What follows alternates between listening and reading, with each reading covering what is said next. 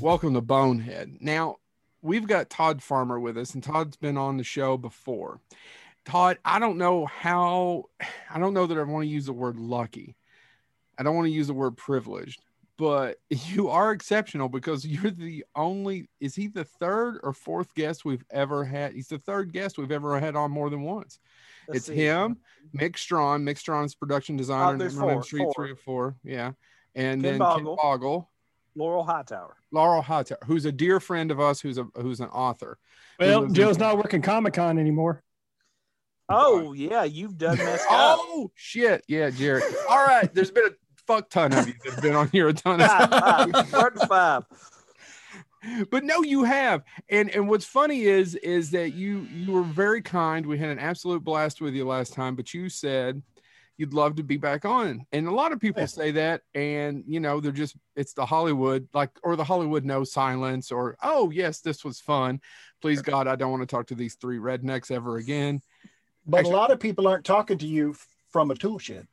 No, they're not. So you're the only one. But by the way, if you're building a deck with coffee mugs, you're doing it wrong, sir. Oh, I am.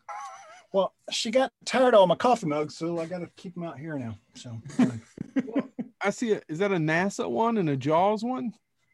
What do we got? Jaws, NASA, Wonder Woman, Jason. Yeah. Good Mythical Morning. I don't know if you know those guys. No. An Irish thing and Mickey Mouse. And then all the the ones with wings and butterflies. Those are in the house. Yeah. But I didn't want to bring you back on, a week or two later because I didn't want to seem like I was desperate for you. But I'm desperate. Well, here I am. I know. I said all that shit to say that I'm so happy to have you back. Well, I'd really like to get you to some conventions out here sometime. Yeah, I'd love that. As soon as the world starts turning again. I guess the world is kind of turning again now, isn't it? Well, I think our big convention that we do, Scarefest, is coming up. Is going to be rolling out in October, and there's a few more. But yeah, in Florida and a few places in the South are really getting back up. So that's good. How have you been? Before political movies, how have you been? I mean, since the last time we spoke, I went from here to the house, and then I walked back out here again, and I've done that a bunch. But you run, you're healthy. I'm only just now starting to run again because I felt bad doing it. Why? I've read some article where when you're running, you're actually spreading a cloud. It's more than 6 feet. You're spreading this cloud of. But you had like a double mask on. Yeah, but still, I felt bad. I just felt I felt bad doing it. So I was going some, but I wasn't going enough, and so I've gained a robust belly, which I have to get rid of now. Well, it's okay. Dad bod, they tell me, he's in, but I've had it since I was a teenager, so nobody gives two shits. What? I'm gonna say I've also quit drinking since last we spoke, because like you, I was drinking all of it, and I thought I'd give it a break. I think I've said it on here before. I've said it to my two best friends here, but I'll say it to you. And being in all transparency, I knew I was depressed and doing too much when I don't drink beer. I keep it he's doing two Zoom calls at once. How can he do that? Oh, because of the friends thing. Yeah, I don't have any friends. But all the beer was gone, Todd. Does that make sense? Not only was the bourbon low, the beer was gone. No, it makes perfect sense. When I would go drinking with my friends and they would do beers, I'd get pissed off because it just wasn't doing it for me. Right. So the beer was gone. And I thought I should probably stop doing this every night after we get him to bed. Yeah. Yeah. Well, anyway, we're here. We're on the other side of it. I'm glad to know that you and your family are healthy. We're good. Yeah. Stepdaughter's in Ireland back at school. The other one's in there playing video games, and my wife is in Spain. So I have so many jokes. Go ahead. No. Oh, were you able to celebrate? Was it Derek's birthday? Whose birthday? No, it was like recently. Yeah, Derek's. Yeah, Derek's birthday was recent, and then Tyler's TV show came out today, I think. Yeah, on Netflix. Let's go ahead and give it a plug. What's the name of it again? I saw it over there. We watched Jupiter's Legacy. Jupiter's Legacy. I don't know a thing about it. Do you? I'm I think genuinely excited to watch it. Yeah. Yeah, I think he plays a priest or something. He's Yeah. So we give a plug that for everybody. I know, right? We're supposed to be talking to you. What do you got coming up? You got anything? well, I mean, I go from here to the garden, and I pick some strawberries, and I go back in the house. Yeah, I've got some stuff. I've got a movie that we're negotiating right now, and so that's a thing. And then I've got a couple of things that were completely on hold because of COVID, and now they're not on hold. So You were planning to shoot something maybe in Europe, maybe something that starts with ire and ends with land. yeah, right up there. Yeah. Up there where there is nothing. But yeah, Hey. I have to finish the script. I'm not done. I still get another 30 pages. Well, when we're done with this, we'll pitch you 15 ideas. Okay, fine.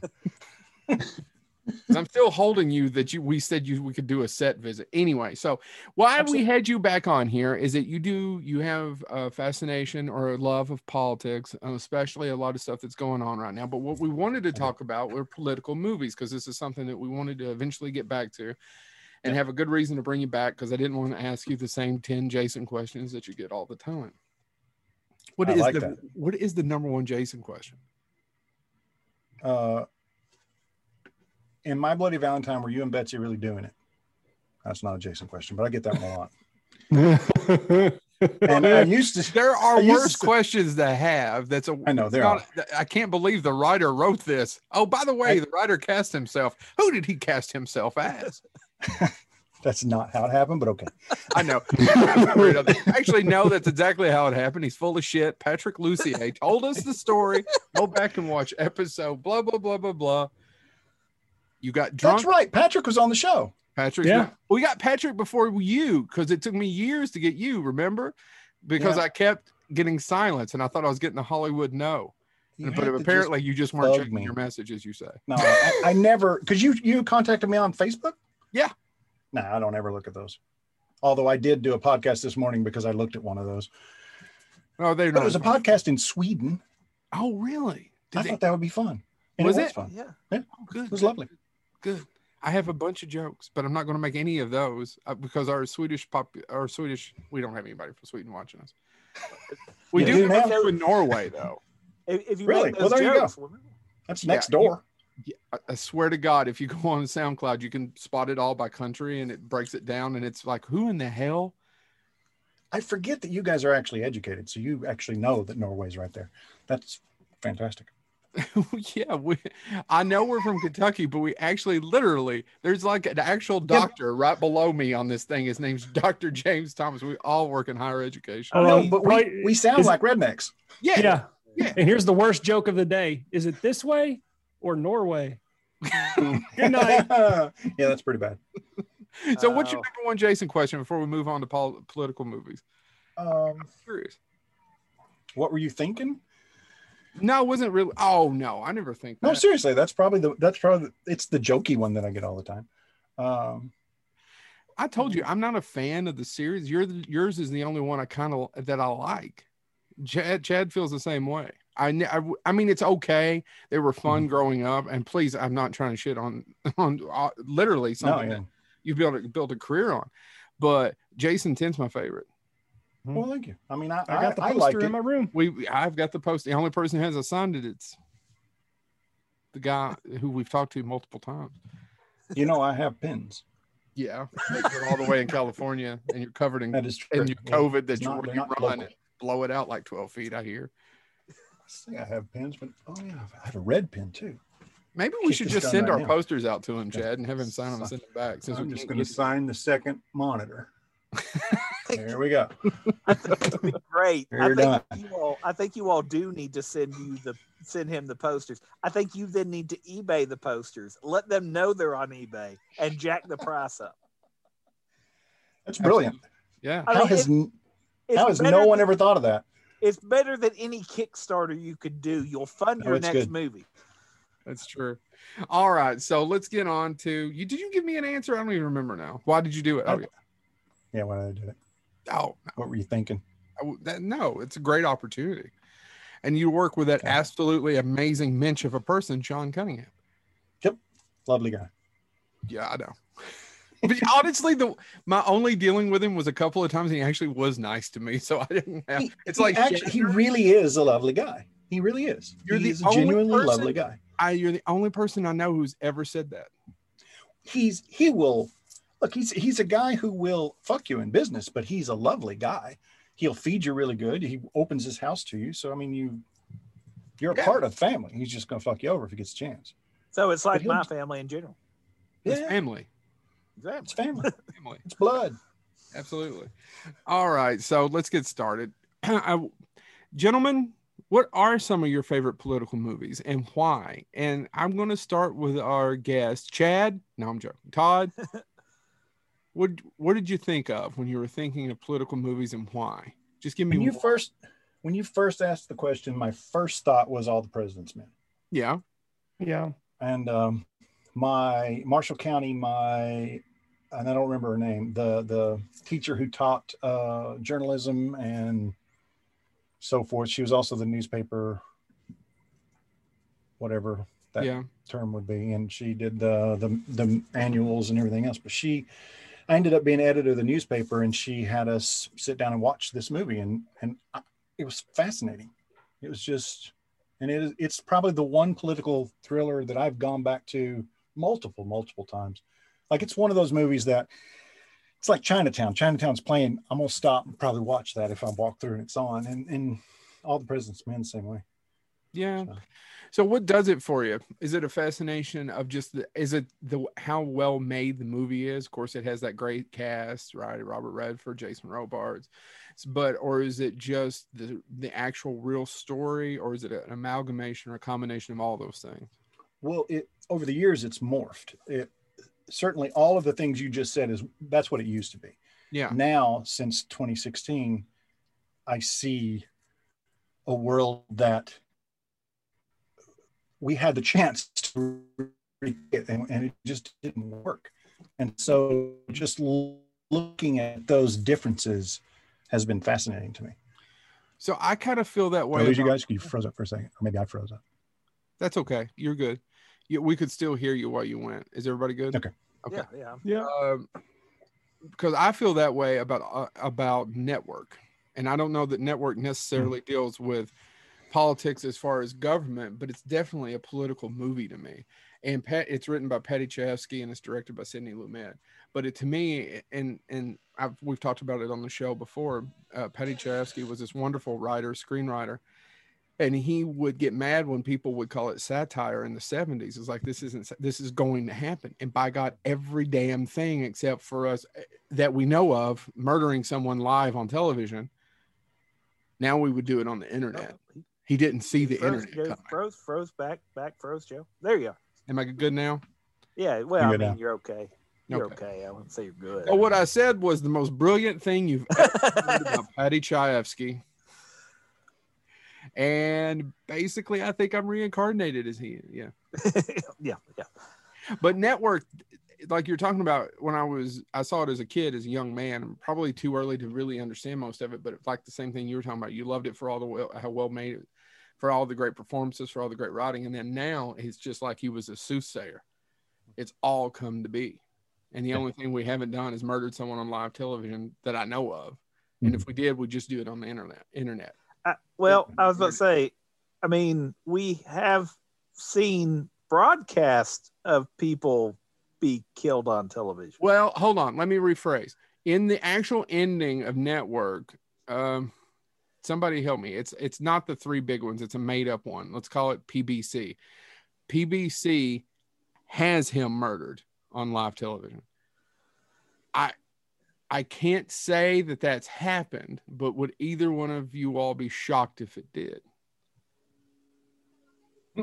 No, not really. Not nowadays, I wouldn't, especially when we have somebody who was basically telling people to do that. I mean, right. It's actually shocking that it hasn't happened, to be honest. Yeah, I mean, we came very close on January 6th. I mean, that's the plain and simple truth. Yeah. Yep. I mean, there were pipe bombs there. If those had gone off, yeah, people would have started shooting. I mean, we had people in the Capitol with zip ties. I mean, anything could have happened. So yeah, no, Network is very more plausible than it was in the 70s. So, but even though, like I said, Patty Chayefsky always fought against them calling it satire, saying, no, this is what's happening. This is what's going to happen. Never trust your television. He just didn't see the internet. Yeah. Yeah. All right. David Bowie did. What'd you say? David Bowie did. Well, we're not all Bowie. You see those memes, right? Was it, did Bowie die in 16 or 15? It's always, it was just right after he got in office, so 16, I guess. Yeah, 16. Yeah. So 16, and so Bowie, everything's went downhill since Bowie died. All right, go ahead. I was going to say, the movie that came to my mind as soon as you said political films, and I think it's so, I don't know if it's cyclic or what, but I watch it and it's unbelievable. But I think the history of the movie even premiering, it's Mr. Smith Goes to Washington. I think it's unbelievable that somebody that quote unquote innocent could make it that far. But I also think it's interesting that when they showed that movie, it was attacked as being communist. It was attacked as being anti-American.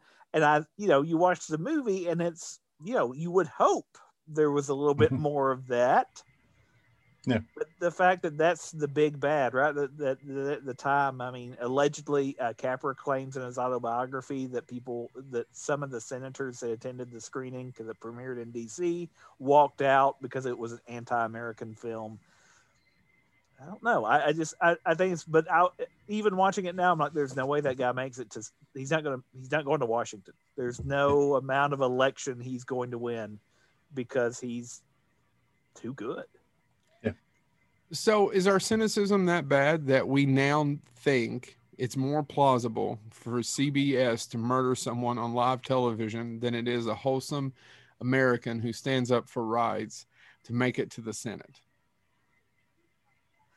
Is it cynicism or is it just accuracy?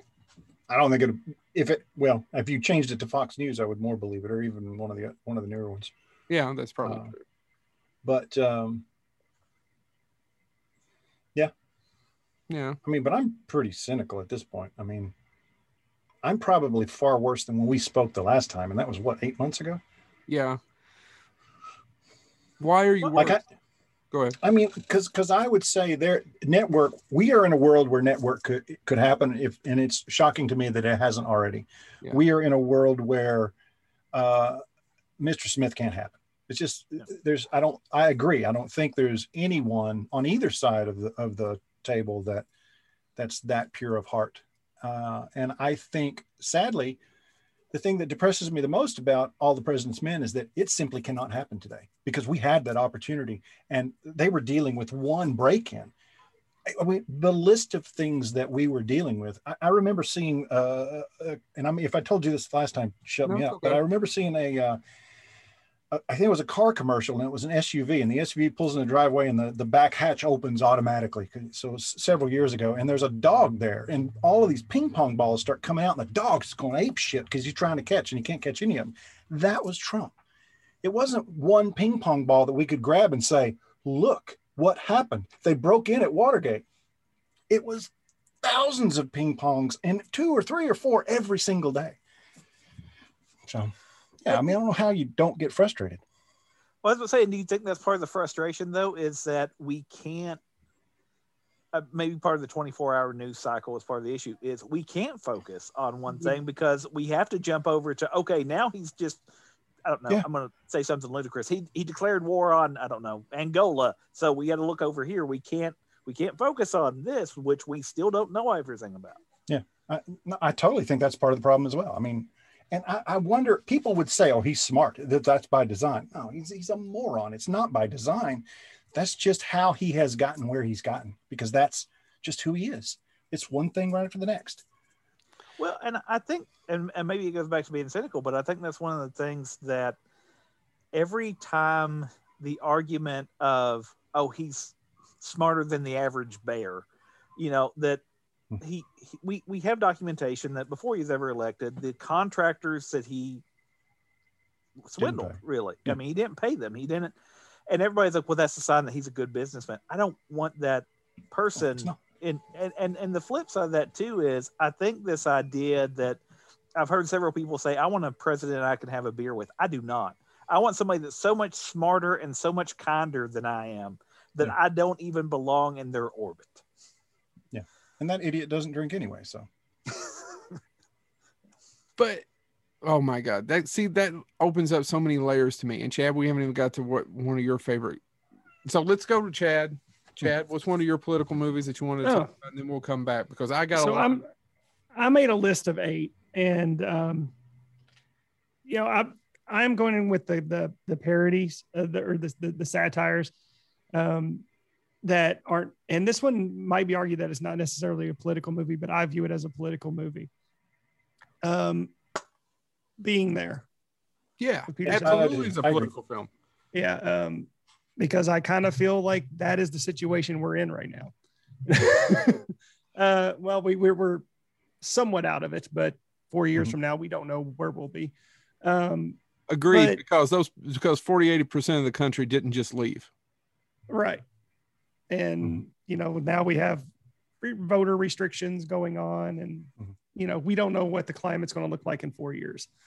But and that is one of my favorite. What's one of my Peter Sellers performances? The other one is on my list, so you pretty much can guess what that other one that I was going to mention is. A Pink Panther. The Lady Killers. He's in the original Lady Killers. I mean, if you think about it, like this was made in 1979. It's about a guy who doesn't know how to communicate with people. All he does is regurgitate what he sees on television. And in a way, that is what we've been living through with the last 4 years. Yeah. Everything that was said on Fox News or one of those other places was regurgitated through the mouth of a man who was running our country. And it was sometimes made scarier too. Made very scarier. We've got to amp it up. It's not enough that this was reported. Let's amp it up. So, I actually watched, I loved Being There when I was younger. I hadn't watched it in several years. And I actually just watched about 3 months ago, and it's still amazing. But at the same time, I was looking at it with a completely different perspective. Yeah. Now, do you see him as more dangerous? Innocent. Yeah. Would you say, Todd? I was saying that was more innocent. The movie was more innocent than what the idiot who came in, I think. But do you? Oh yeah. Yes, but I know. But now it's curious that you brought it up, Chad, because I haven't watched it in the last 4 or 5 years either. I even have, I have the original one sheet poster for it. But I was wondering if you would look at it now and go, "Oh, he was innocent." At least that's what you think. And now that you've watched what's happened, or is he just dangerous? He's completely dangerous because if he says the wrong thing and too many people follow. Yeah. Because that was the whole point of Being There, was he would say something that was, from the viewing point of it, not overly profound, but the people who didn't know that were in the story, interpreted it as something very profound. Yeah. And now I watch it very cynically. I'm like, if he said the wrong thing and all these people in power interpreted it something completely different, we're in a lot of trouble. And so I was sitting there. I was actually nervous watching it. I really was, even though I knew what was going to happen. Just the current times we live in just put a whole new perspective on me with that movie. So I thought it was worth. Go ahead. Okay. No. That's all I had. Well, based on that, and I'm glad you brought that up, because the thing that it's how they interpret what he says. And I keep going back and forth saying that, go back to just Trump for a second. I keep thinking that the people who believed anything that he said, I mean, we all knew who he was a long time ago. I mean, he was on David Letterman as a joke. He was on Howard Stern as a joke. I thought everyone knew that. Just even on his reality TV show, he seemed like a joke to me. I never took him seriously. And so when he would say these things, and the people the people on my Facebook would respond, "Oh yeah, he's so honest." And I'm like, what are you talking about? Was it that they're just dumb? Or I got to think some of them aren't that dumb, but they're embarrassed because they got suckered by a guy who's probably the dumbest guy on the planet. And they just go with it. I keep asking myself, how can he have that loyal a base? And I feel like the motivations have to be all over the place. So I have family just like you who voted, and by the way, we're not an overly political show, but I did want to do this show with you, and we'll get back to some movies in a second. I don't think they're dumb. I think, yes, nobody wants to admit they're wrong, like you were talking about. That's part of it, but the other part of it is he and other people that we've talked about in these movies, and I want to get to one in a second, one that stars the one I was going to talk about next, A Face in the Crowd with Andy Griffith, directed by Elia Kazan. You guys ever seen it? That was one on my list. Oh, I didn't mean to take it from you. So, you know, no, you didn't. Yeah. I didn't have a list, so it's just one I was considering. A Face in the Crowd. Just somebody who speaks something that they think isn't bullshit, even if it is bullshit, just because it's in your face. Yeah. Does that make sense? Oh, absolutely. And I think both sides were looking for something like that, that they're tired of. But the problem is that that's not necessarily a grown-up way of handling things. It's not necessarily, like James said, I want somebody who's smarter than me. That's not a diplomatic way of running a nation with 50 states. Yeah. And with many different problems and issues depending on where you're at in those 50 states, and a history that is not taught very well in our schools, and the history being so much different depending on your heritage or what group or ethnicity you're from, or socioeconomic background, right? People in trailer parks, family of mine, voting him, thinking that they're going to somehow achieve this American dream. I mean, how do you buy into it? I mean, we're talking about a guy who brags about his gold toilet. So I don't get it.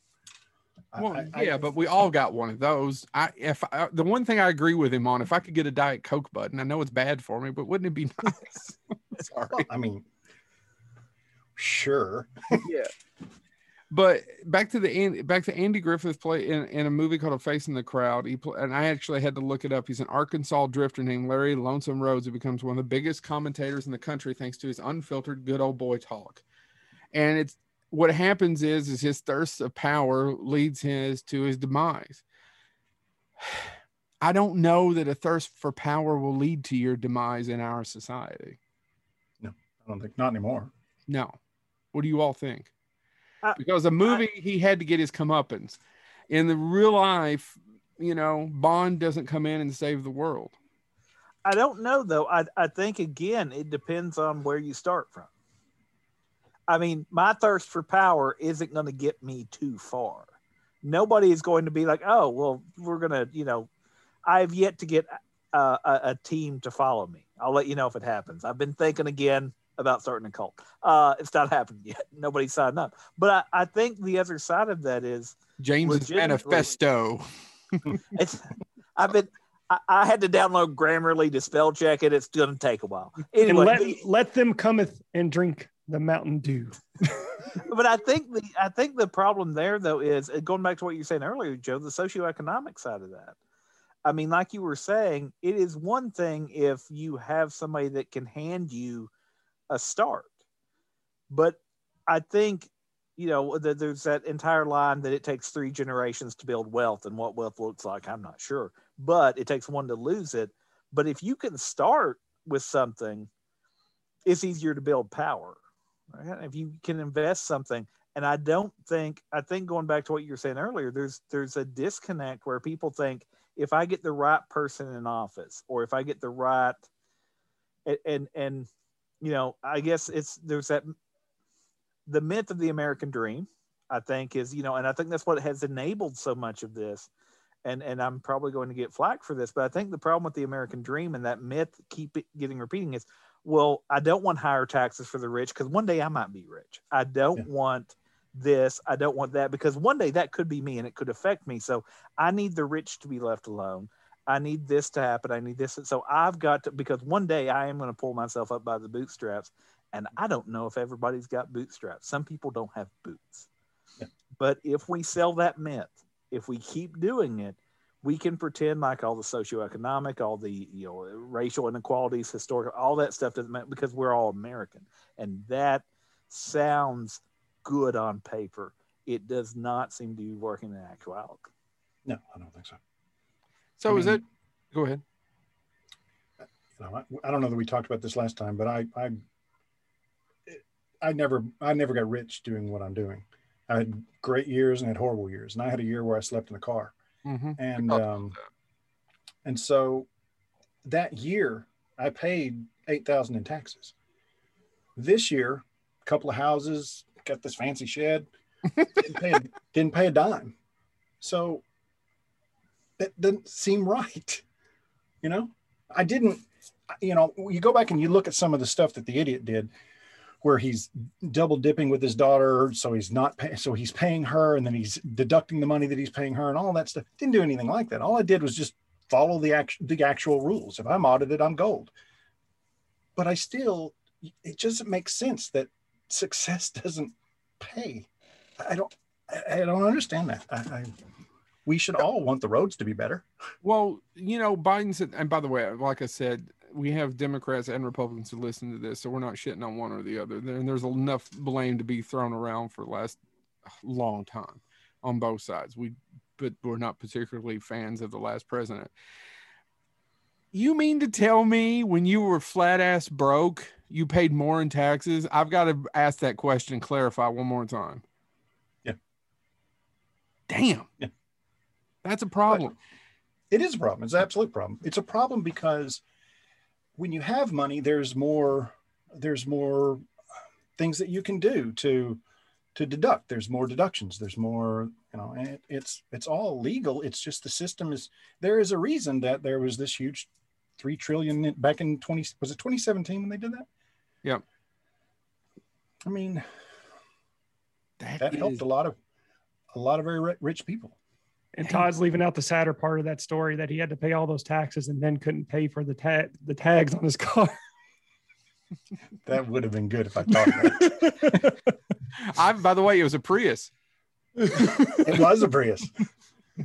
Far more roomy than you'd think. Well, I'm a big dude. I'm a big dude. I had a moment where, and it kind of blew my mind recently. I believe, if I'm not mistaken, I believe Caitlyn Jenner is running for office. Yeah, that's California. Yeah. And one of the campaign speeches she gave was about how she's concerned because some people are moving away because they don't want to see the homeless. Yeah. If I heard that speech correctly. Her friend who owned a hangar next door. Yeah. To her hangar. And that Todd was parking in front of. I'm sorry, I wasn't trying to. That is it. Did you see that tweet? I did. It blows my mind because it does reek of that. Expect somebody to be clasping their pearls, so to speak, going, won't somebody think of the wealthy? Yeah. Because how about the homeless? Could we address the homelessness, which probably includes, I'm betting, if I know my statistics, I'm sure there's a couple veterans in there. There's probably some people that have mental health concerns. Probably people the majority have mental health concerns, don't you think? Well, but I mean, and then there's also the people that just had bad luck, and those are the people we don't want to talk about because at least then, if we can categorize whether they're a veteran, they may have PTSD. If we can, but it's the ones that really make politicians nervous is when you can say, yeah, they just had bad luck. Something bad happened. There was one too many bills. There was a health concern. There was something, and then they were wiped out. But anyway, I saw that, and it just blew my mind that anybody would go, she's right. That hangar. She has a point. No. Doesn't make any sense. So let me ask you this. Go ahead. I think her situation is she is so far removed from anyone who works a 9-to-5 job or works any relatively normal job that she's just really out of touch on that entire. Like you see that with upper class celebrities. They're so celebrity they no longer think the way 99% of the people think, and that's on both sides. So she's a different situation, I think, altogether. But yes, it's a weird thing to say in public. No, it is on both sides, and like it's a very hack joke, but like the celebrity who takes the private jet to talk about how we should, conserve fossil fuels. Exactly. Right? Yeah. Yeah. Right. But is it that bad? I've heard other people talk about it. I mean, there's been some famous people who've just picked up and left. I mean, and they're either going to Austin or Arizona or these places. Like Joe Rogan moved everything to Austin. Is it really that bad with the homeless? I don't think so. No. I mean, I was one of them. I was a fortunate one because I had a car to sleep in. But I mean, there are places in downtown. There's a couple of different kinds of homelessness. There is a mental health issue with homelessness. That's what I was talking about earlier. Yeah. That we're not dealing with. That's something completely different. And then there's, I was working for a car dealership. I was making money and I was paying all my bills. I just didn't have enough left over to rent an apartment, to even share an apartment. I simply, at the end of the month, didn't have anything left over. When I wrote the article, I mentioned a therapist, and a couple of people took off at me. Oh, well, you were sleeping in your car, but you had a therapist, and I was like, well, WGA has great insurance. I mean, I paid $10 for that therapist. Right. She was great, but that's I just hadn't talked to any. I hadn't actually talked to anybody about that, and we may be getting slightly off topic, but I wanted to hear someone else's opinion because when I hear some celebrities talk about this, Joe Rogan is. I'm not picking on him. This is the one where I listen to him go off about, they're just outside your house. No, I mean, no, not at all. I mean, I could be wrong, but I believe the homeless situation in Austin is way worse than it is in LA. LA's bad, but I think any big city has, certainly any big city with a decent climate has a homeless Exactly. population. I remember when I first got to LA, the first guy that I ever met that was homeless, he wasn't all the way there. There was because I know several times there was a mission downtown that would take him in, shave him, clean him up. He'd be back out there, and he didn't want to be cleaned up because he didn't get as much money. Yeah. If he looked clean. Right. But you couldn't carry on any normal conversation with him. That's different from, say, a family that they're, sleeping in their friend's garage and they just can't make ends meet. I mean, and that's a problem as well. So there's a lot of problems when it comes to homelessness. Yeah. I just don't know what either side is really doing. I certainly, it seems to me like the Democrats, at least at this current stage, are trying to come up with answers, but I don't know I could never figure out what the Republicans wanted to do about it other than just. I'm going to shit on the Democrats a little bit on this one. I truly feel like that's another one of those things that have been punted. I agree. Punted down. I do agree. And I'm registered independent, and as always, as we've talked about on here before, in Lexington, Kentucky, or in Kentucky, I'm considered left-wing liberal, and in the Midwest, I'd be considered, somewhere right around a centrist. And by the time I got to San Francisco, I'd be a right-wing nut job. I don't know that that's accurate. It's just what I think in my head. Yeah. But all across the country, he's an asshole. I knew that was coming. Actually, that was we'll all agree I'm an asshole. One of the things think that's why I fit in so well here. I think it's just because we're all from the same state. Well, actually, no, just like talking to you. What are you going to say, James? Was it important? Oh, wait. There's the exception of Mongolia. In Mongolia, he's a dick. Go ahead. Don't ask. Well, one of the things that actually I had an international student say something to me that stuck with me, and maybe it gets to this point a little bit. They said, looking from an outsider looking in, somebody that's not familiar, that knows Kentucky because of Kentucky Fried Chicken being now global and all that stuff. The comment was, who would want to be president when effectively you're supervising 50 countries? Because each state gets to have its own state laws. I mean, you can't go against the federal law, but outside of that, you can twerk and alter, and that's why our court systems take so long. Why did you use the term twerk? because I've been thinking about taking up twerking. If my manifesto doesn't work out, I've got to. I'm going to get some of that good twerking money. Oh, You got to do both. God. Yeah. How is your TikTok doing, Todd? It's called the hustle, Joe. You got to hustle. But yeah, and I that stuck with me because to hear somebody say, you know, it does look different, and just to imagine. And by the way, they weren't overly impressed with either of our candidates last time. To hear them comment on, you know, it's like you all. The other comment that came later was, it seems like you all never want change. Like you go between two sides, and then you're like, okay, you've had your turn. Now we're going back to this side for a while. Oh, okay, we'll go back. And I was like, I can't debate any of that. That seems you may have nailed it. I don't know. I certainly started out that way because I voted Clinton, Bush, Clinton, forget the order, but I voted both Bushes, voted Clinton, voted Obama.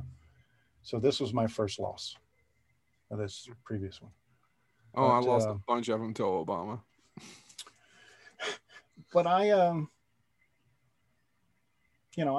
don't, the Republican Party that I grew up in made plenty of mistakes, but that party just doesn't exist anymore.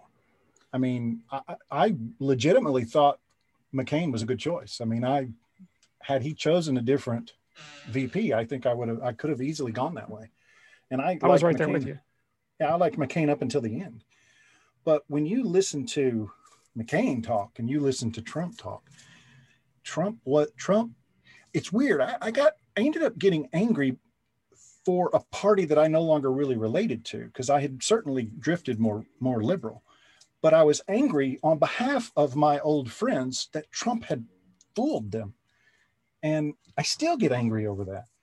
And, you know, what was the go ahead. What was the you go. What was the evolution of you?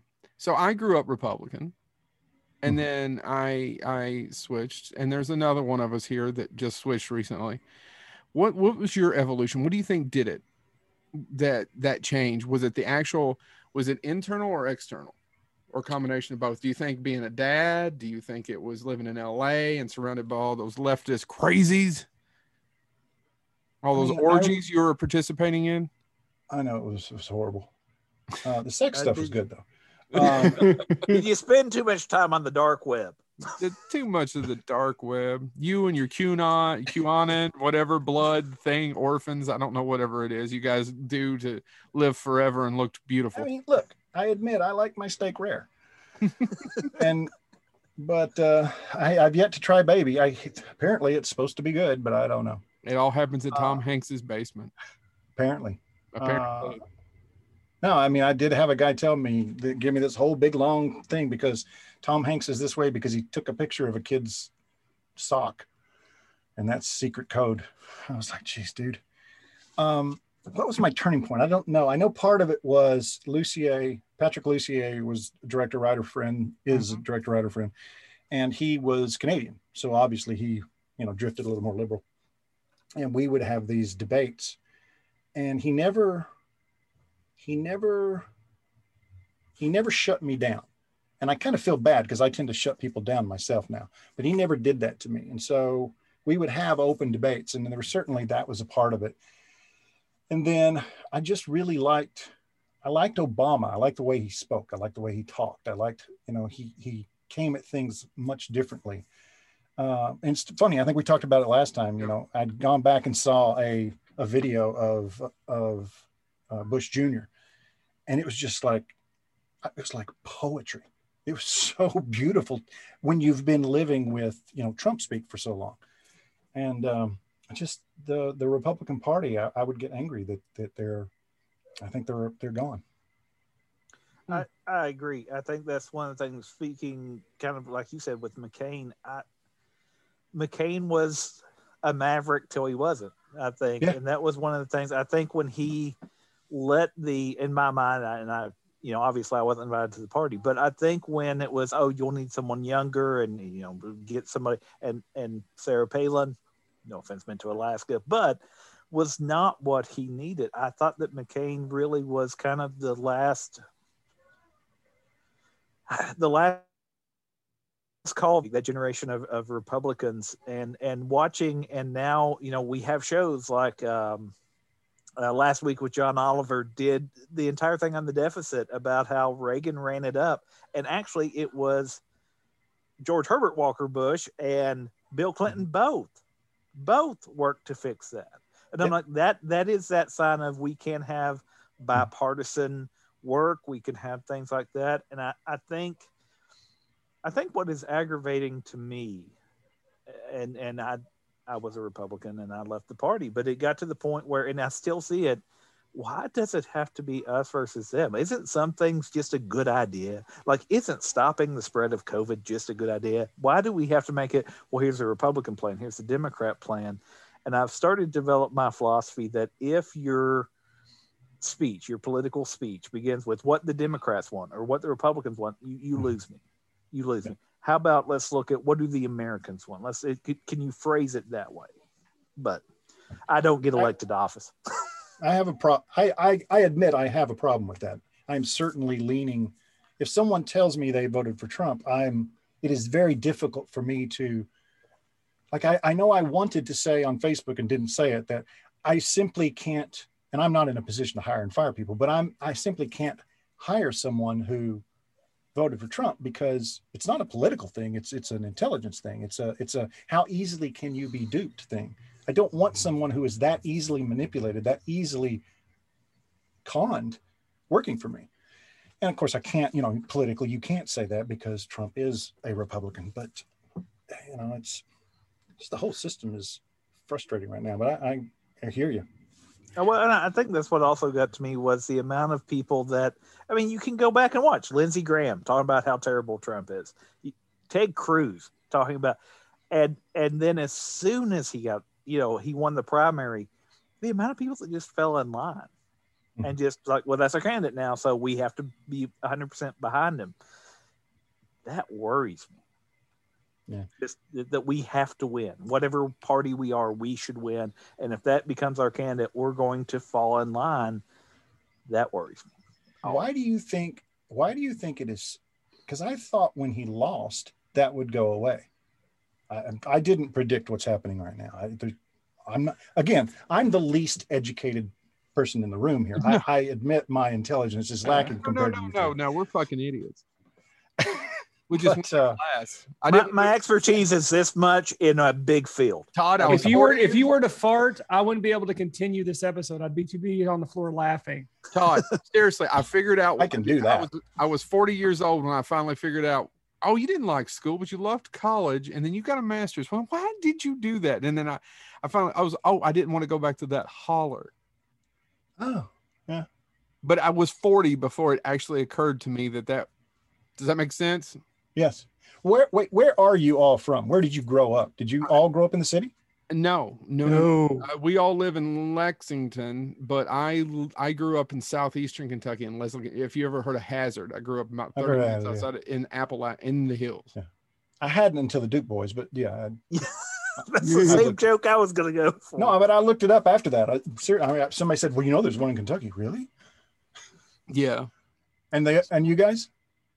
Oh, I grew up outside of Moorhead. So Moorhead's the place that everybody knows. But yeah. Outside. And then we all met at school there, actually, at Moorhead State University. And Chad? Waddy. Chad, tell him which grade school you went to, Chad. Tell him the grade school. Baghdad. That's not a joke. Yeah. I don't know. That school doesn't exist anymore, though, right? Oh, no. They closed that down. They shut that down. Wonder what happened there. Wonder what would have made them change that school and shut it down. What year did they shut it down? They shut it down. After the first Iraqi war. Honestly, that's around the time they shut it down. Yeah, that makes sense. They shut it down in 1989, 1990. It was like so dilapidated, I literally fell through the stairs. No joke. But he was also a hefty child. That I was. Still coal powered. Everything was heated by coal. They found it had been up and running nonstop since the early 1920s. Was it a work project? Was your school work? The elementary school I went to was a work project. Are you like the Are you talking about like the New Deal? No. Okay. Yeah, like people don't have food, so we'll make them. Yeah, build the New schools Deal. and Yeah, stuff. yeah. My Like the TVA and a bunch of. You know, Yeah, I don't. Tennessee But no, Valley. I. Yeah. But I don't want to. I don't want to sound like where Joe was from. Waddy, Kentucky, is literally 20 minutes away from Frankfort, Kentucky. So okay, because I don't know the name. I didn't know. Yeah, no. Okay. You left Kentucky, brother, and didn't come back. You've been gone for 30 years now, right? No, I mean, I guess it's been a while. No, I went to my 20-year, I think it was my 20-year high school reunion. So that would have been, but I was in Memphis at the time, and they were having it at the, between the lakes somewhere. And you want to know, seriously, between us, I never considered myself a true Kentuckian. And when we first started pre-recording, before we started recording, I kind of figured that you're not really a true Kentuckian either. You want to know why? Because when people ask us where we're from, we did not say our county. I always say the town. Really? Huh. That has been something that has been told to me numerous times about the fact that I never say the county, I say the town. Everybody in Kentucky, and I noticed it after I was pointed out to me that when you ask them where they're from, they all say the county. They don't say the town. It is a legitimate reason for that, though, because is that a sports thing? No, I think it's. I grew up. My town, the county seat, the town would have been Hayden, Kentucky, but I grew up 30 minutes from there, and I went to high school there. It's not like I have any kind of connection to that. Yeah. And if I told you I grew up, I literally grew up in a place called Poles Creek, Kentucky, and you're not going to know where the fuck that is. So normally what I just say is, man, I grew up in the hills. You ever heard of Hazard? Most of the time people have heard of Hazard. Just the easiest way for me to define it. But yeah, if you're from Kentucky, you say what county you're from. Yeah. And for me, I've always said the town, because the simple truth is where I grew up on a borderline. So technically I was in Franklin County. I went to school in Shelby County. I was technically listed as Waddy, but I have a Frankfort address. And technically, if you want to look at the map, I'm in Grafenberg. Well, I was about to say, and that was a thing, because technically I was outside of Morehead city limits, and that we lived. It had a post office, but it was called Hogtown, and for some reason, not a lot of people wanted to claim to be from Hogtown. It's named after his sister. That's not true. I dated a girl from Possum Trot, and I tell everybody that. Well, yeah, that's a good story. They all think it's funny, and I bet you up the accent too when you're in a meeting, when you're a boardroom. I dated a girl from Possum Trot. Well, I mean, when I'm in money dollars, when I'm in the States, I do. When I'm out of the country, I go British. Oh, do you really? Let's hear your British. Well, let's hear it. I don't go British. That's awesome. I can't. But that's better than mine. But I do have, real quick, I have a follow-up. So you're talking about you couldn't hire them because of an intelligence thing. And I haven't gotten there. And what bothers me about a lot of my liberal friends, and I watched a lot of this unfold the last 4 years, and I get it. And it goes back to the movies we've been talking about, and we're all in these little silos, right? And we're in these silos where we only watch MSNBC, or we're in this silo that we're only watching Fox News, and we're only getting the shit that validates what we already think. Right. We're not watching news. What we're watching is entertainment that validates what you already think. Yeah, we're not watching news. We're watching opinions. Right. We definitely. It's all editorial. It's all editorial. And it's all meant to sell you toilet paper. This is something going back to network. Yeah. All meant to sell you toilet paper. But the thing is I have a hard time. And I could think of a half dozen of my friends who just started cutting people out of their lives because they voted for Trump. And the whole time in my head, I realized two things. One, after the election, he's really popular. Yeah. About 10 more. I thought maybe he'd have 30% but I mean, we're looking at what, 48%, 47% of the country voted for him, right? Of the people who voted. Of the people who voted. Of the people who voted, yes. I may have the numbers wrong, but 75 million voted for him, 80 million voted for Biden. Right. So if I'm not mistaken. Saying all that, I can't start. There's no way to move forward by just excising those people from my life.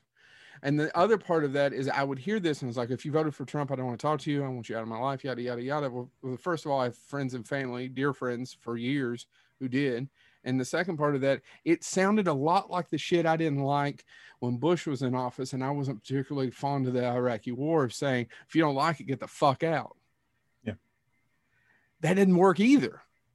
No. You know what I mean? You're just cutting. These are the types of statements, and sorry, that was a long-winded answer to get back to what point you were talking about. Those are the type of statements that never get us back together to actually have a conversation.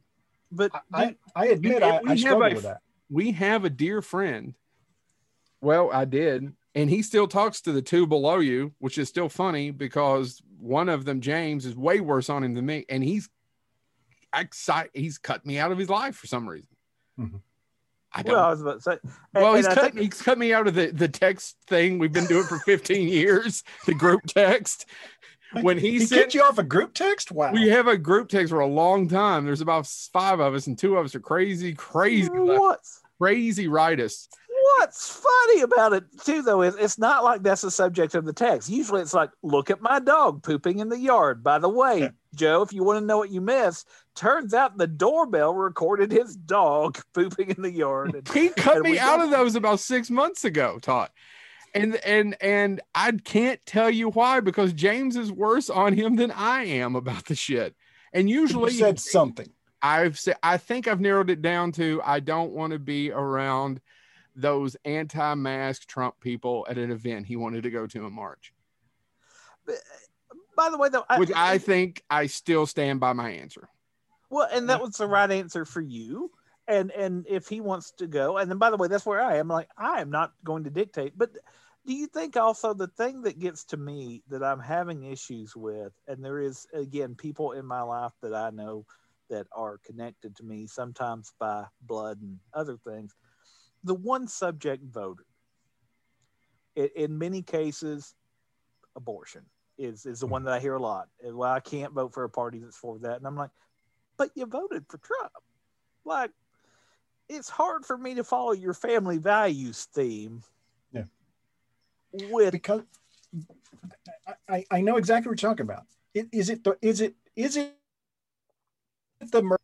yeah, and I don't know the answer to that. And my entire thought process is, I mean, I don't want to be the one to do it, but I also know the other side of all of these arguments as well. Yeah.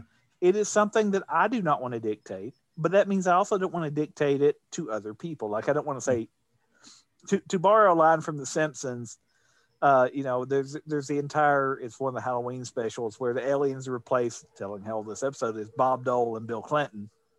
And there's the entire, yeah. Well, that, Joe, they were before your time. You're so young. Anyway, where they replace Dole and Clinton, and they're giving a speech, and the alien person Dole goes, abortions for none, and there's boos from the crowd, and he goes, abortions for everyone, and boos, and he goes, abortions for some, small American flags for others, and yay. And that's honestly about where I fall, because I also know that just there's some people that things that quote unquote qualify under strict legal rulings as abortion actually are necessary for some people to have children. Yeah. Because certain medications are classified in that realm. And so I say all that to say, I don't, it worries me when somebody goes, no, this one issue is going to determine how I vote on everything. And abortion's a big one that some people use, but there's other ones as well. And I don't, that worries me. I don't have I don't have a solution for any of this, but it's one of those things that as I see it more and more, and I've heard people say, well, I can't vote for anybody that would kill a child. And I'm like, you voted for somebody that sent a bunch of them to war. Yeah. So let's get back to some of our political movies, because I think we've went way far past it. I'm canceled. That's okay. You've now been canceled, and we've now lost a third. We've lost a third of our 4 viewers. We were aborted. We were with a big flashing button. Yeah. So what are some more? Who wants to go next? I'm curious to know, what are some of the movies that kind of maybe and this may be a deep question, changed your political views or at least opened your mind? What's another one? I mean, news radio. Would you call news radio political? The TV show? No, not news radio. Broadcast news. Broadcasting, absolutely, yeah. It certainly changed the way that I looked at the news, and that's a long time ago. Politically, I've got one, but I don't know that. I think 12 Angry Men, I saw at a young age. Mm-hmm. And I think 12 Angry Men showed me a lot of what it was to actually have empathy and be the lone voice. And I think that can be political. Mm-hmm. And I think it's a political movie to me. And it showed me that sometimes you got to be that one person and have empathy and not go with the rest of the room. Yeah. It had a good effect on me. Henry Fonda being that one lone guy in that room. Yeah. I certainly, I'm in a unique situation, mostly just on Facebook, because I grew up in population 4,500, all white county. Yep. And I went to a very small Christian college. And so I have those two groups of people and predominantly voted Trump, except for the ones who sort of, it seems like there's the people who tended to get to a bigger city tend to be more liberal, obviously. And the ones who are still in the small town, they do what everyone around them does. Yep. And then you have, on the other side, I work in Hollywood, and so I'm surrounded by the most liberal people you would ever see. And so there would be times when I would post a picture of like the former presidents, because I find it endearing that those guys would get together. Like when Obama took office, Bush had everybody over. And it was this lovely moment. Yeah, I know that a lot of people don't like Bush, and I know a lot of people, we went to war and we did this and we did, I know all of that, but it's still, there's some camaraderie there that no longer exists. And so I know I have a bunch of guys who, posting a picture of Bush, they just start listing all the horrible things about Bush. I'm like, try to kind of meet in the middle sometimes, just so that we can get to the next step. And I know I tend to be hard on people, and harder than I probably should be. But it's, it's tough sometimes. No, and like I said, just meeting and sometimes listening to someone else. What about you, Chad? What about you and James? I'll be honest with you all. I have always been, I'm probably the only one here who's never really been changed. I don't want to say that there hasn't been a movie that ever influenced my political views. I mean, that's from the beginning. I have pretty much always been Democrat. Like the only time I almost didn't vote Democrat was the first election after Clinton. I almost, when the Republican primary was going on and it looked like McCain might beat Bush, I was going to vote McCain. I still would have think, honestly, I really do feel like McCain would have made a great president if he was given the opportunity. Mm-hmm. But then when it became Bush, I went back to Gore, even though at the time I couldn't vote anyway. Well, no, that was actually the first election where I could vote. No, second election I could vote anyway. And then just like Todd said, when it was going to be McCain and Obama, that was probably the biggest election where I was the most conflicted there for a while. Same. I have always thought McCain was going to be a great president, but I saw something truly special with Obama and what he was saying. And then what honestly swayed me to full Obama was the vice president pick. And I'm like, oh no, we're not doing that. So that's when I made up my mind for Obama. But I can't think of a movie that influenced my opinion. I will talk about, and this one's kind of on the nose in terms of political movies. There was one movie that I saw that honestly, it's a complete fabrication of what the American president is. But when I watch it, it's what I hope the American presidency can and hopefully one day will be. And that's the American president, Rob Reiner. I thought it was going to be Dave. No, Dave's on my list. Dave's good, but no, American president, honestly, when I watch it, I'm like, that's what I want our government to be like. But you know, you watch that now and look how things are currently. And it's basically it is truly fiction. You wanted an American president. What you got was murder at 1600. Yeah. Way to go with the Wesley Snipes reference. Keeps throwing out the political movies. Keep throwing them out. It really is on the nose. Aaron Sorkin, Rob Reiner, Sorkin. Did I say Soren? Sorkin. I always do that. I don't know why. He doesn't listen to the show.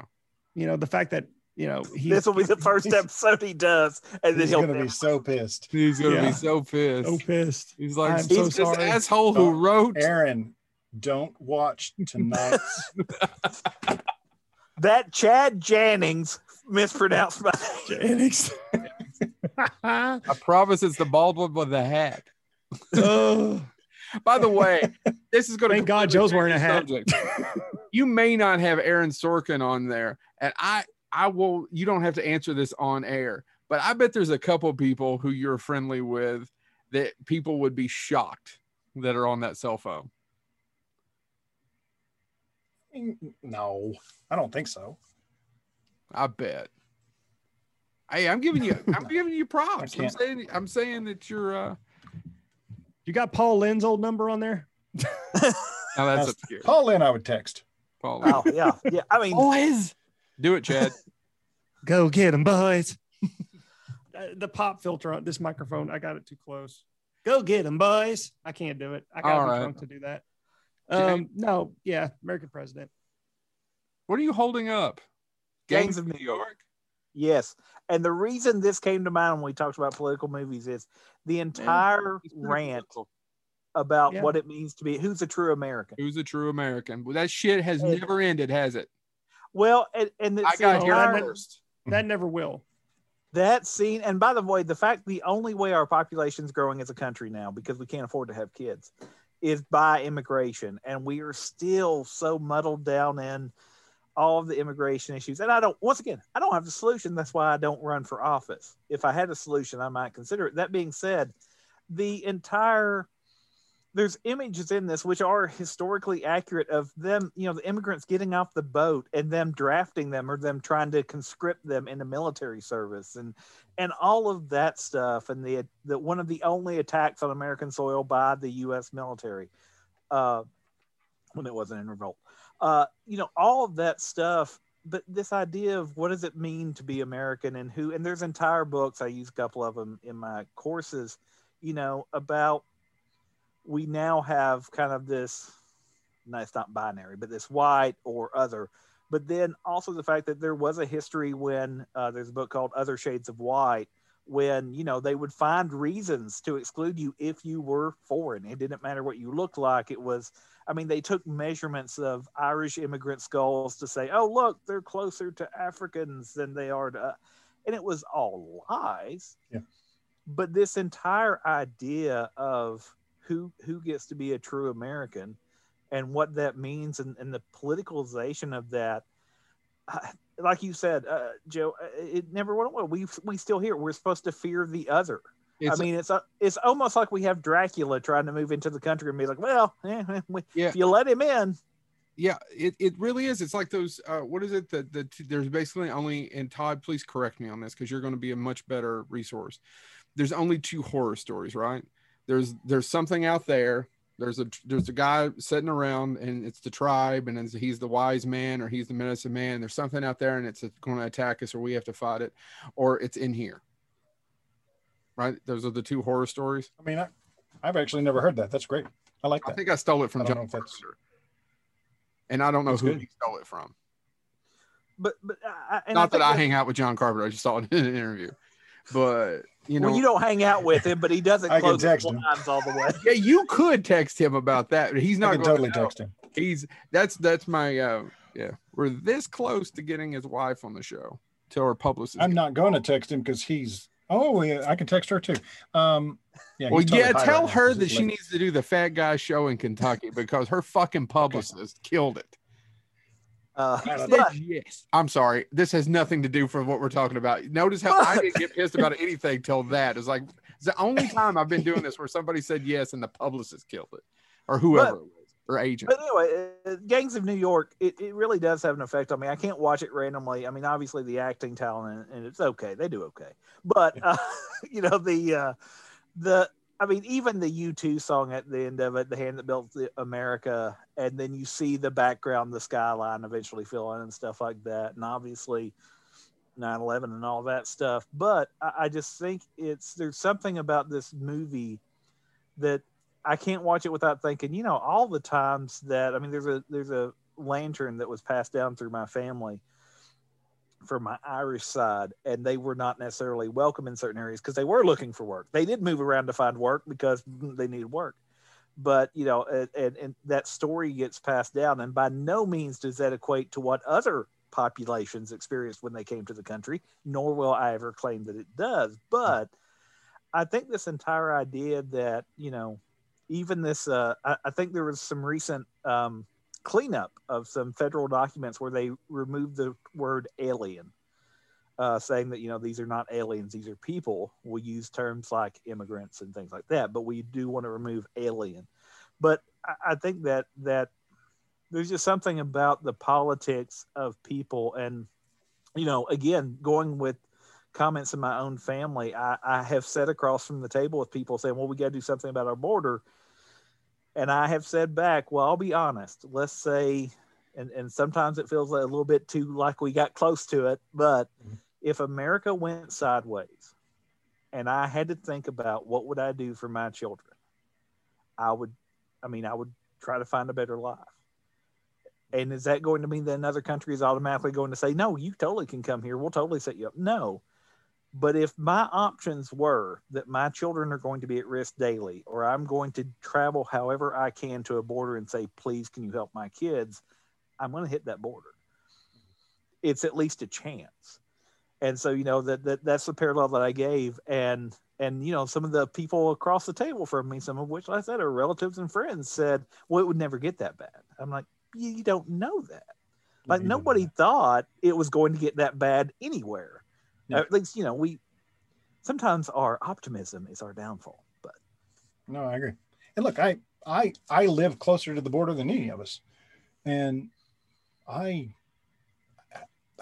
don't see the problems that Fox News is telling me is out there. I just don't see it.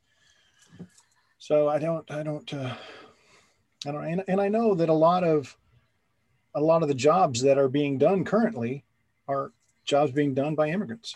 And we need them to do those jobs. That's how the economy works. So I don't understand. It feels like since Fox News, it's about making you angry and keeping you angry. And I don't understand that at all. It's phobia of the unknown. And back to the whole thing of, and there's a lot of movies that deal with this, but so James, is it Mark Twain who has the only way to kill racism is for you to travel?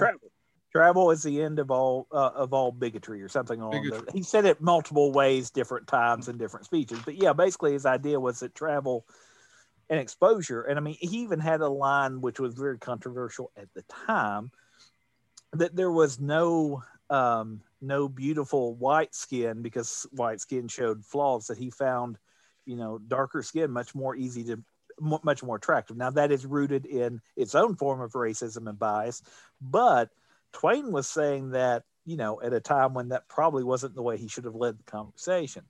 But Twain also is a fascinating character because, well, person, Samuel Clemens, but big kind of paper on this, not to side note, but Twain was one of the first people to write about how California was treating Chinese immigrants. Yeah. And when the Burlingame Treaty passed, he wrote one of the first newspaper, and he was not a major name yet.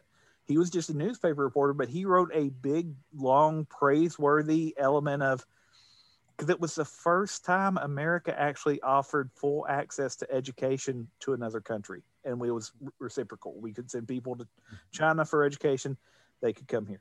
It lasted about 4 years till they passed the Page Act and decimated it. But And so, there's something to that, and I'm biased because I work in education, but I do think if we did give people this shot at education, shot at, and I mean that both ways. I've worked with international students, and I've learned a lot about, we do need to look at how we do that. That is a valid point. So I don't know. One more movie I want to talk about, and actually I forgot to ask you if you had a hard out time, so I apologize about this. And then I ask everyone else, and it goes back to those silos, and I don't think that we saw them. I don't even know that Orson Welles saw them when he did Citizen Kane. So talk about Citizen Kane for a minute. And the problem was with Kane was the power, and it's the same thing with Hearst. If you own all the newspapers, you control all the information, you control all the power, right? But we have a lot of that with multimedia. Disney owns X, Y, and Z. Now Disney owns Fox. It's like trying to say, and I saw those memes of the alien queen is now a princess, Disney princess, right? I see that, but what I see more of is back to what I was saying earlier, and I don't know that people saw this, the silos of people only, there's so much media that they can now only go to the source that supports all of their ideas. I mean, do you guys cross the stream? Do you go over into, because I still check out Fox News just because I'm curious how they're spinning certain issues. That's a nice head, by the way. Oh, thank you. Yeah, I had to. My head was itching, so I had to take it off. Very attractive. Thank you. Here I am with my hair like a sucker. I'm biased. When there's a big news story, I do go to Fox News, I go to CNN, I go to MSNBC to see how each one of them is covering it, and then I go to websites like the Daily Beast and the Guardian to see their coverage on it. I'll be honest with you. I know I'm reading an opinion, but in terms of all of them, I really lean towards the Daily Beast just because it seems like they're telling a legit straight story versus the other ones who are putting in their own narrative to the story. So I do. I check out all of them because I want to see how every side is covering it. Yeah. Well, because I don't like to be persuaded through one means, because you can't do that now. Even before all of this, when you had 3 major networks covering the news, that's how people did it, and you still couldn't do it there because you still had people doing the same thing. But anyway. Well, I mean, there's even the ones that try to be neutral, quote unquote, or claim to be. I don't want to say claim because I think they may try, but somebody still has to pay those advertising time. Like Newsy, I know, is a streaming service. I've watched it occasionally. It's the Christian Bale movie, James. It's not news. No, it's on your smart TV. A smart TV, Chad, is a TV looky box that you can program. Anyway, he dances around his house pretending he's a 1920s newsboy. Which we all tend to do. I also try to look at international sources, though. So I'll check out the BBC stuff. I'll try to check out, what Al Jazeera, all those. I think that's because that's actually one thing I am worried about is that how are we consume news? How is our news being consumed and reported outside? So if we're thinking globally, we need to occasionally look at. I don't know of Australia's newspaper. Maybe I need to ask Glenn about that and find out what I need to. What are we do this segment for a friend of ours in Australia called Bonehead Weekly Fun Size in Glenn, and we try to throw in something offensive to Australians about every third segment. Yeah, right about we do one a week for them.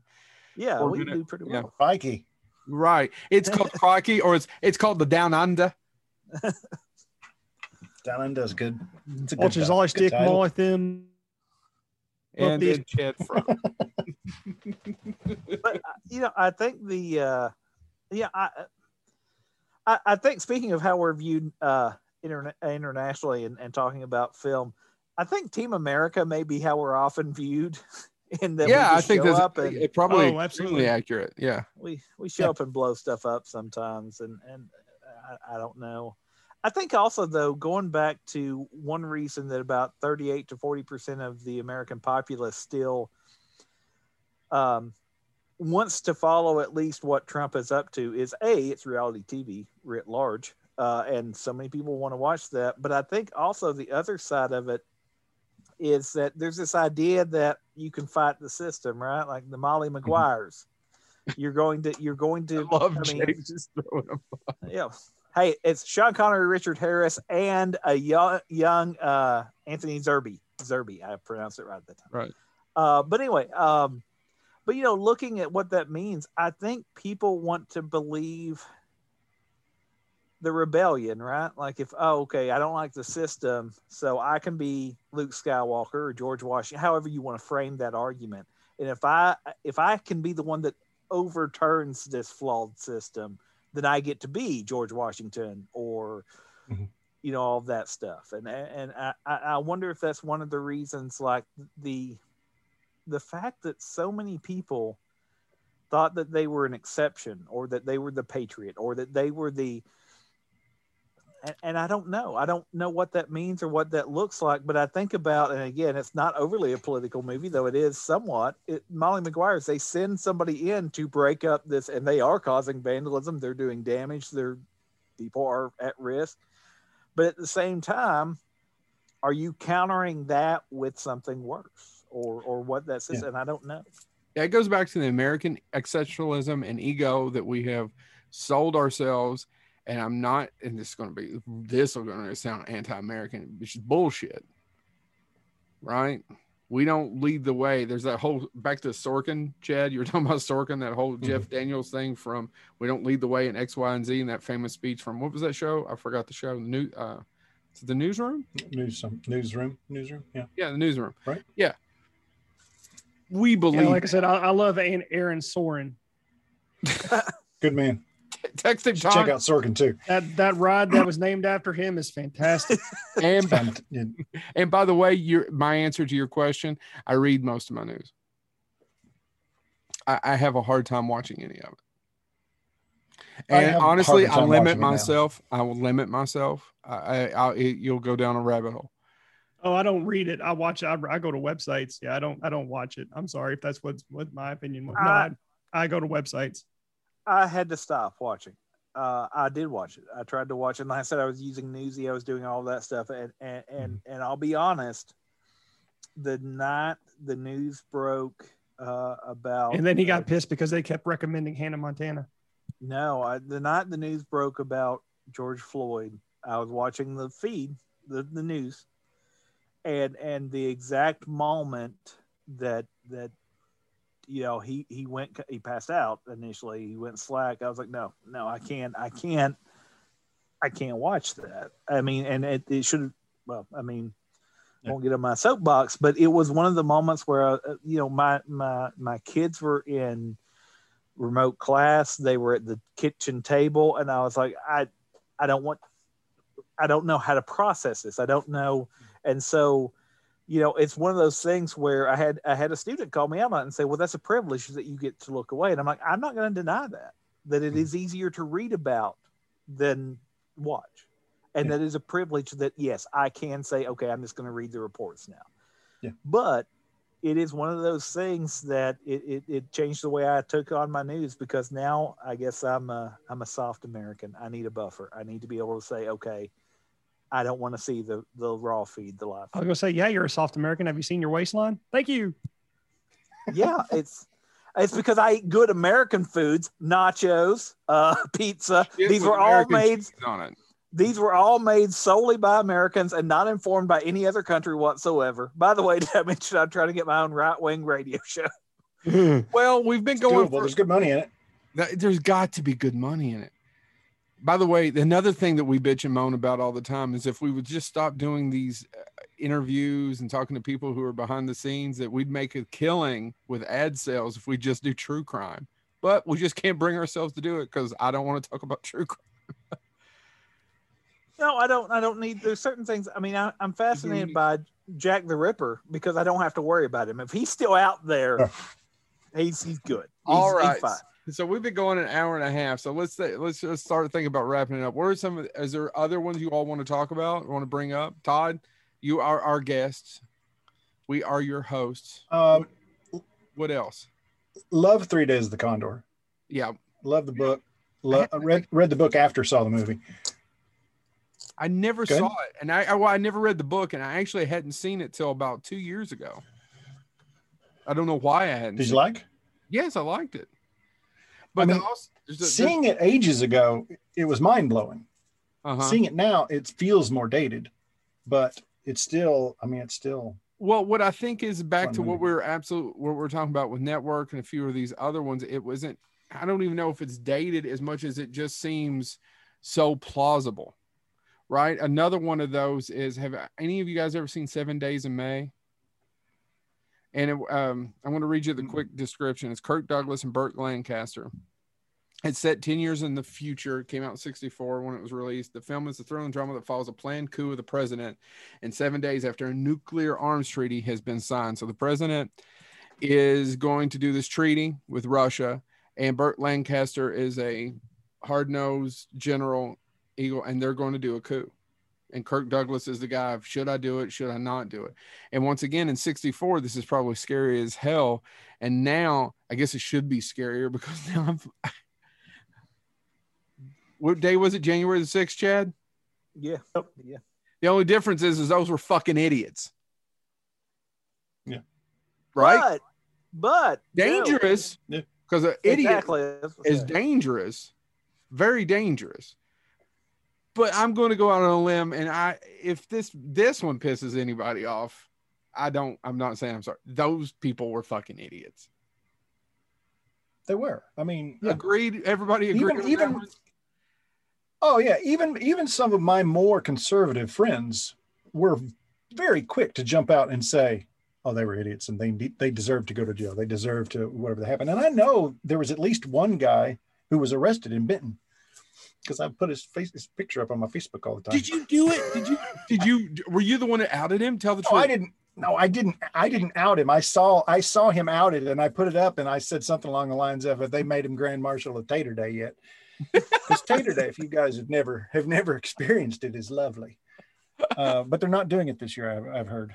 Well, they didn't do it. I don't know. I'm gonna do Tater Day. Now I want to go. I've always wanted to do what's London, Kentucky? I'd say, we've done Chicken Fest. Yeah, we've done the Mushroom Festival. We've done Beer Cheese Festival. We've done this is all true, Todd. We drove to Irvine, Kentucky to do the Mushroom Festival. Could not buy a damned mushroom at the place. There wasn't even a vendor selling the deep fried mushrooms that'll give you a heart attack as you walk away. I've done country ham days, spoon bread day, and corn days. Oh, spoon bread, that's Berea. Now that's a good time. If you ain't ever had spoon bread, get to Berea. It's a good time. No, I've never had it. I've never had it either. Joe can back me up on this. James's taste buds are insane. Spoon bread is disgusting. I've never had it, but it's disgusting. I don't know what it is. Now, in all fairness, Chad, you don't like nacho cheese on a steak. I don't know what's wrong with you. It's called a Philly cheesesteak for a reason. You can use Cheese Whiz. It's fine. So why don't we go to Tater Days? Or is it just Tater Day? What is it called again? Tater Day. I mean, I haven't been to Tater Day in 30 years. I have no idea what it is anymore. Well, I know it originally started, all the old white guys would gather around the courthouse, and I think they trade stuff. They bring in things, taters and knives and their old case knives, and that's how it started.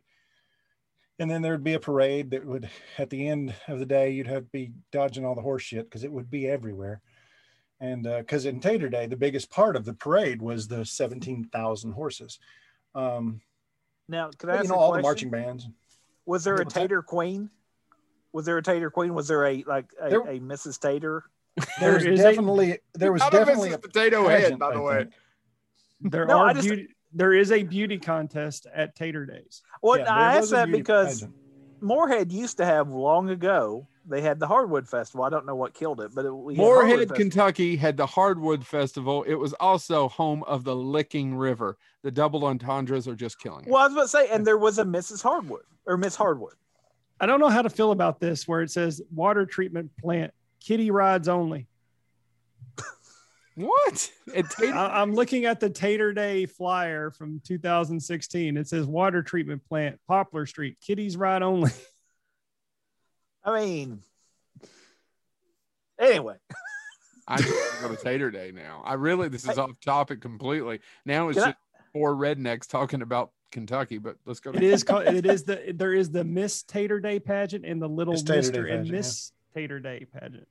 Can I throw out two more semi-political films really quick? I'll just name drop. Yes. I'm done reading the Tater You Day. got to talk about The Man and Undercover Brother. You're not here for Undercover Brother. You must be. No, you're not here for. You're not here for Undercover Lover. You must be here for Undercover.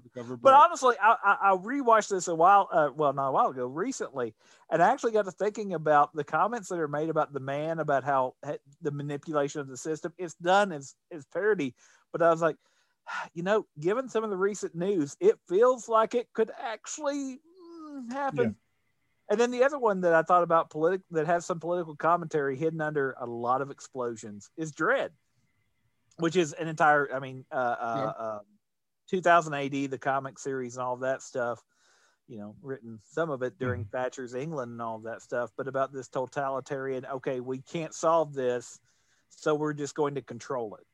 Yeah. And I think that's, there's got to be some sort of happy middle ground between complete anarchy and totalitarianism, and I don't know if we found it yet. But well, hey, where was that Twain quote that you mentioned before? Is that something he said, or did he write that in something? It's in one of his speeches. James made it up. No, I did not make it. I got the complete Twain over here. I think Joe sent you an email earlier. We'll email it to you. Yeah, I've got it. You got the complete Twain, so you dug him up. Yeah. Well, hold on. Let me piss off Todd. Todd, I'm going to give him your phone number, and then he's going to text it to you. And then I've got this guy who's got this really good idea for a script. Is his name John Carpenter? No. No, but you forward it to him. No, yeah, forward it to him. Just forward it. Don't read it yourself. Just forward it on. Just forward it on. Go, John. I didn't look at it, but I thought of you. I realized, by the way, I'm halfway telling this story. I was being sarcastic about maybe knowing somebody, but I guess it sounds like it was me. That's actually not what I meant. And it could be if the price is right. Could be. Stephen C. Miller, the director. I think you know him. The other day, we're friends on social media, and he posted something. He said, "Should I do werewolves? Something or something?" I was like, "Possessed werewolves. Bonehead will have it. We'll have the first treatment in 2 weeks." Yeah. Now it ain't going to be good, but we'll have it. We'll have it in 2 weeks. He said, "You want to know?" All I got out of him was and then, by the way, I had about 2/3 of it. The third act. We need to work on the third act. But the possessed werewolf film, it's always the third act problem, right? It's always got third act problems. But the first 2 acts were done, buddy. And then 30 has he been on the show? Yeah, Stephen C. Miller's done the show. He was actually he's a fan. His first, he's another one of those made it. And I'm giving you a compliment too. Of just making it from pulling themselves. Neither one of you are from industry folks. No. Do you understand what I mean by that? Yeah. You pulled yourselves up and you pulled yourselves into the industry and made a living. And he did it from Florida. And with is it Automaton Infusion or something like that? His first zombie film that just kind of broke something he did low budget. And that led to X, Y, and Z. So yeah, he was on the show. Actually, I think he might have been on the show right around the time you were last time. Okay. Our claim lately, by the way, is we had. Why did I have to look at Nicholas Meyer's name? I forgot. We had Nicholas Meyer a few weeks ago. If you're a Star Trek fan, or Time After Time, or we're not here to talk about us. We're here to talk about you. Why? And Tater Days. Tater Day was fun. I can't remember Tater Day. You think Tater Day will become overly political now? It could. Think what? Do you think Tater Day could become overly political? Because that's the other thing that I've seen. I go for walks with my wife when she agrees to be seen in public with me. And we've noticed there's still a small number. We go for pretty long walks, so it's not just around our neighborhood. But there's still a small number of Trump flags up. Yes. And so that just makes me think, the politicalization of something that is effectively over. But yeah. So anyway, I actually asked could Tater Days become political but I guess everything can be Everything now. is political. Think We could have, everything, I could have said here and named 10 more films, especially from the 70s. Yeah. Todd, you know, that we could have talked about. I mean, what's the other one? Not The Contender with Joan Allen, but the one with Robert Redford, The Candidate, where he just he's losing and he starts just telling the truth or telling it how he sees, and he starts going up and once again, all Well, that's this kind of like, stuff- and that's the Bulworth same as well. concept of Bullsworth. Bulworth, yeah. Bulworth, yeah. And Well- some of this is just back to, it doesn't matter what he said. And to give him credit, he's a great entertainer.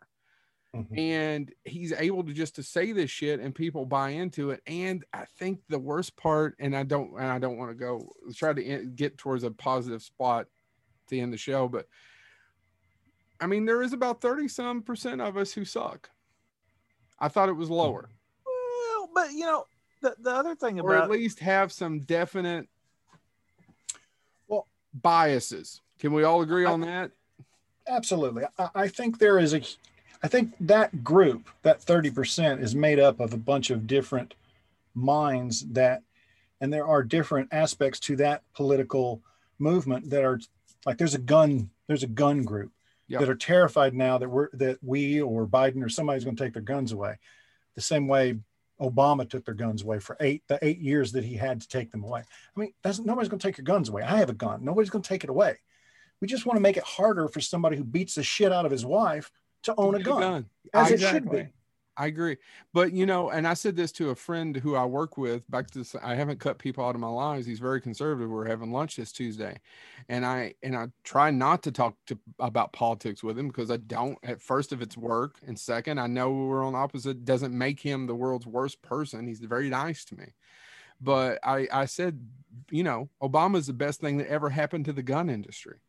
And he said, you're right, until Biden came along. yeah, sales are up. He said, I can't Wow. buy ammunition. Yeah. That's how quickly it sells.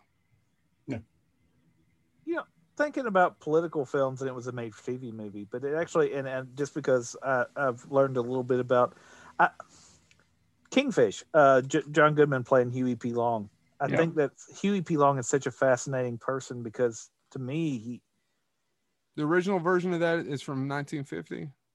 Close. Yeah, something like that, Go yeah. ahead. If I've seen that.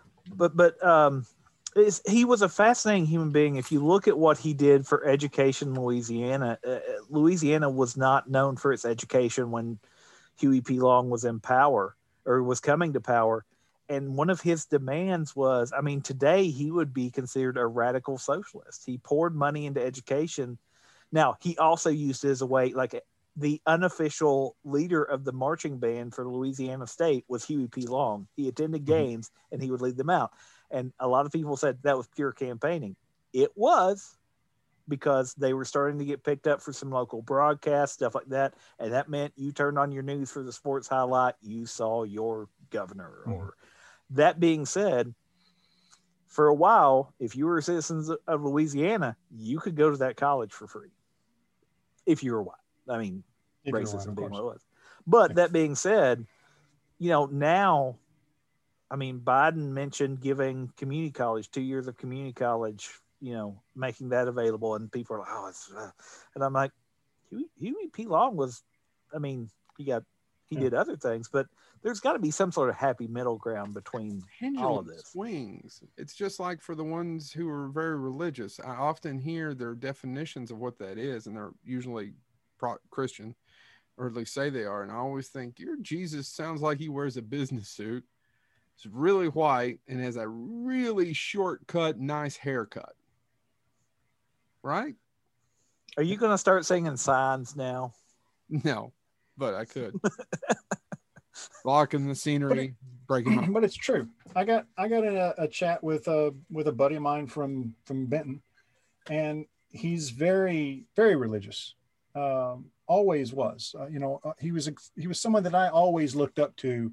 You know, when I was following that path, and I wanted to say, because one of the things that he said was, I don't like the man, but I like the plan. And I'm like, what plan? The dude has no plan. But we chatted a little bit back and forth, and I ended up very vaguely calling him a Pharisee, and he didn't quite understand that I was doing that. And And then I Doesn't he ended read the up. Oh yeah, I mean he knows it. I mean he's constantly quoting scripture, Yeah. and could say but it was one of those things where I wanted to say, dude, if Jesus comes back tomorrow, you or somebody around you is gonna call ICE. I mean, that's what and you don't see that. You don't even think that. If Jesus came back tomorrow and walked through Tater Day, he's gonna get arrested. It's just truth. Yeah. Long-haired hippie vagrant wandering around Tater Day. Muslim. I mean, Yeah, probably. no, I mean that's what would happen. Yeah. Yeah. So, and of course, I'm saying this having not been back there in 30 years, so maybe they're all holding hands singing Kumbaya. I don't know. I don't think so. What we're going to do is we're going to put like a body cam, or Chad's going to do a live remote when he goes to Benton for us. We can do a live remote. What do you think, Chad? Sure. You can do one from Baghdad, and then another one from Benton, and then I'll do one from Hyden, Kentucky. I don't know. No one's going to talk to me. Nobody's going to remember me. I'm no one. Well, I was about to say, but I mean, if you show up, what we need to do is rent a van that we can put like a sticker on the side to make it look like a news van, because that will bring the people out. They want to be on the news. So it's kind of like when you show up after a tornado, you show up in a news van, you're going to get, of course, you could get the educated people, but that's not the people that's going to line up at the news van. Well, that's true. Well, they don't want to be bothered with it, and they don't want to sound foolish. Yeah. They want to gather their facts first, right? I mean, if the tornado just happens, they're going to, what type was it? Where did it come from? That takes time to get, but you can get, some random guy on the sidewalk. I was just sitting there eating my snow cone when all of a sudden. No. He was eating. Here it comes. Boogie-da. Yeah, exactly. Yeah. He was eating his tater. All right. Is there any other movies you guys want to talk about before we go? No, I mean, we pretty much mentioned all the ones on my list. The one that hasn't been mentioned, it's fairly new, but Jon Stewart's Irresistible, I think, is interesting just by looking from the campaign aspect of it. I haven't seen it yet. Is it a documentary or? No, it's a movie with Steve Carell and I'm blanking on the actress's name. I haven't seen. I haven't seen. But yeah, it's all about Steve Carell is a campaign organizer, and he finds this man who's an Army vet in it's either Nebraska or Montana, and he wants him to be the next Democratic candidate. So he goes and tries to get him to run for Congress, or a local mayor of that town. Sorry, I apologize. And he's leading him towards a bigger campaign, and it's all about the campaign. And there's a lot of interest. Jon Stewart goes into very vivid explanations of how campaigns are run now. It's fascinating. Highly recommend watching it. What was more about the campaign than actual wanting the office? Right. Which I think is the story of Trump. And Howard Stern has said that too. He said, yeah, he wants to run and win. There's a difference between doing that and wanting to actually be president. Yeah. It's the competition. Yeah. I mean, you go back and you look at that picture of he and his wife the night that he won, and they look miserable. They really do. Behind the table. And I'm glad. Yeah. Go ahead. They look like, what have we done? Yeah, when he walked out, when they announced that he won and he walked out to the stage, you could tell he was like, "Oh God, I didn't think it was going to go this far." I'm glad you said that, because I thought that too. I didn't hear anybody else. I have always thought he never wanted to win. He simply wanted to. He was promoting a new book. Yeah, promoting a new book. He wanted to get his Moscow hotel going, so he wanted to make sure that Russia was taken care of. I mean, all of those little things he wanted to do. I don't think he wanted office at all. In fact, I think he was depending on the fact that he was going to make a bankload of money if he lost, because he could go out to the people that he still, even at the end of this thing, he was getting donations from people and clicking the little website thing so that they were donating every month or every week or whatever it ended up being. The man's always been a charlatan. Yeah. Bless his heart. Bless his heart. Bless him. Another movie. I heard that growing up so many times, and I didn't realize what that meant until I was in my 20s. Well, the unfortunate thing was they saying it to you. Were they saying it to you? Oh no, yeah, they were saying it to me. Bless your heart. Bless your heart. I was like, oh, I never even registered. And then in the 20s, I found out what it meant. I'm like, son of a bitch. And why did it take me to my 20s to know what bless your heart meant? Bless your heart, Chad. Again, Never mind. So now I could go on a rant. By the way, there's also The Front Runner with Hugh Jackman that came out in 2018. Oh, that's No about one Gary cares, Hart. James. Gary We're talking Hart. about Bless Your Heart now. We're you watch past that? politics. Well, that's Gary Hart. It all comes together, Chad. It loops together. Did you watch that, Todd? And I I don't. actually haven't. No, I haven't seen it. It's not a bad movie, and there are a lot of the Gary Hart stuff I kind of forgot about. Yeah. And when did that come out? Oh man, 2018 is when it was released. The thing is, because my head has been in this, like I don't want my entertainment to be political now. Like, so it was interesting when you said this, because I've stayed away from political dramas. I've stayed away from political everything in the fictional world. As have I. Yeah, Irresistible was the first venture out into that. And after watching it, I enjoyed it, but I instantly regretted it. I have not been able to go back. I'm right there with you. I think that's fair though, because my wife is an attorney, and I'm not allowed to watch Law and Order anymore because she says something like, "Nope, couldn't do that. Nope, can't approve. Nope, that's a violation. Nope." And I'm like, "Honey, I didn't sit down to watch this to get the flow of the courtroom. I was trying to figure out who done killed that person." Well, what is Sam Waterson's sweet ass? Is he still on the show? I mean, he is in this show. I don't get to watch it anymore, Chad. Well, I just said that. We'll end on a high note. What have you guys been watching to make yourselves feel better? I will actually know what the other two, for the most part, because we talk every week. Todd, what have you been watching? What is something you can recommend to our audience before we get out? There's a show on Big Shot that my buddy Dean Laurie ran, and so that's got what's his name, the good-looking guy from Joe Lewis, John Stamos. I was close. Oh, yeah. And it's comedy, and it's on Disney, and it's and I know all the backstory, so it was fascinating to watch it, how it came together. Just finished Falcon and the Snowman, which is what I refer to it because I can't not.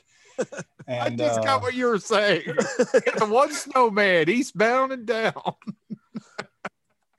And so from the moment that they advertised that, it's always been Falcon and the Snowman in my head. And I hadn't. Well, now it's going to be that way for me now, by the way. Yes, that's what it'll be. But, I never thought about it. But like the Falcon and the Snowman.